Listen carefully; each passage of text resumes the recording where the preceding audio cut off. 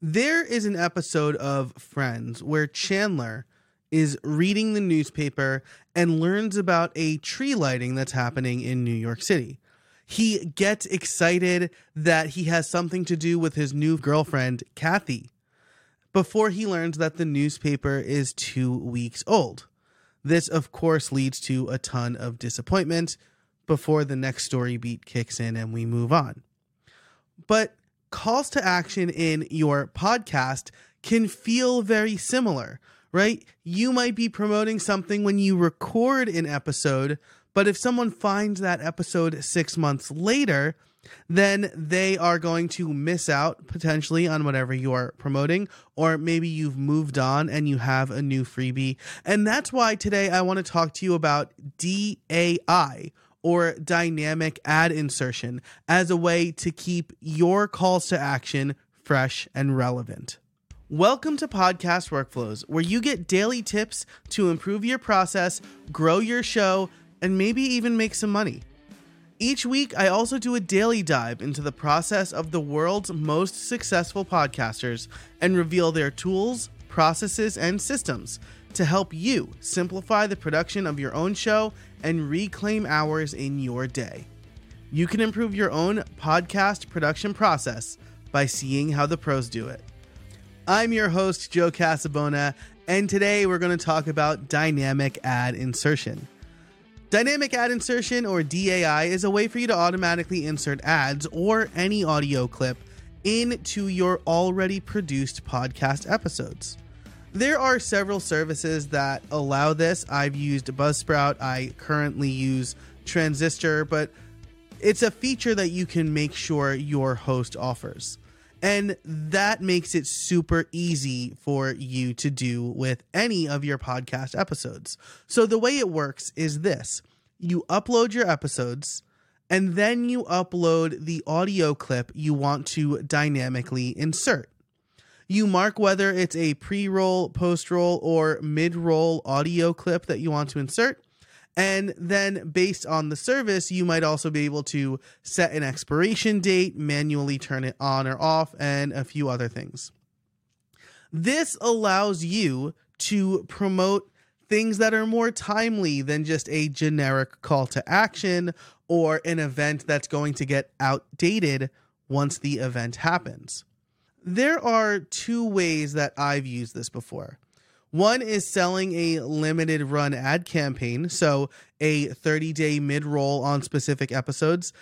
In that same vein, I've also used it to sell back catalog episodes where I know I don't have a full slate of sponsors. But the other way that I do it, especially for this show, which I don't have advertisers on, is dynamically changing my call to action depending on the time of year. I got this idea from my guest on my other show, Sam Munoz.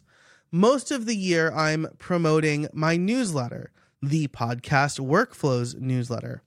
But when the doors open on a cohort-based course, or I'm doing a special for members, a webinar, or some other time-based thing, I'm going to promote that instead, without having to re-edit every episode.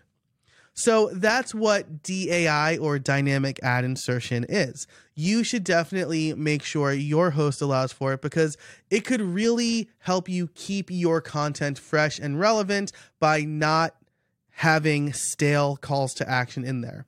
What do you think? Can you see dynamic ad insertion being relevant and useful for your podcast?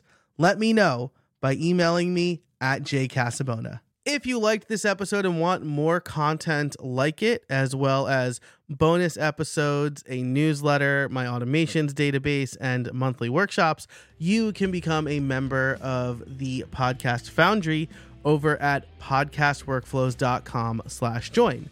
Or you can connect with me on just about any social network: X, Threads, Instagram, LinkedIn, even TikTok.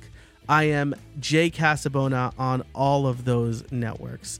Thanks so much for listening, and until next time, I can't wait to see what you make.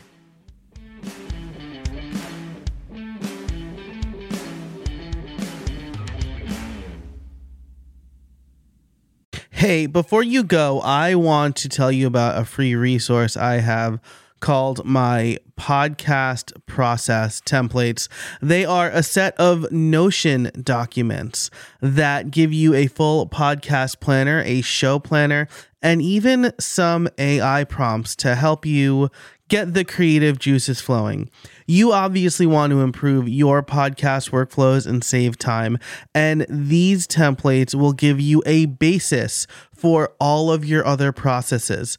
Through my Notion and Airtable templates, I am able to automate a number of things as well as stay organized so that I am using my podcasting time more efficiently.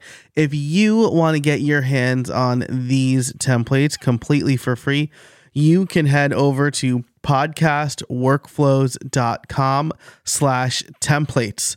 That's podcastworkflows.com/templates to get your free podcast process templates today.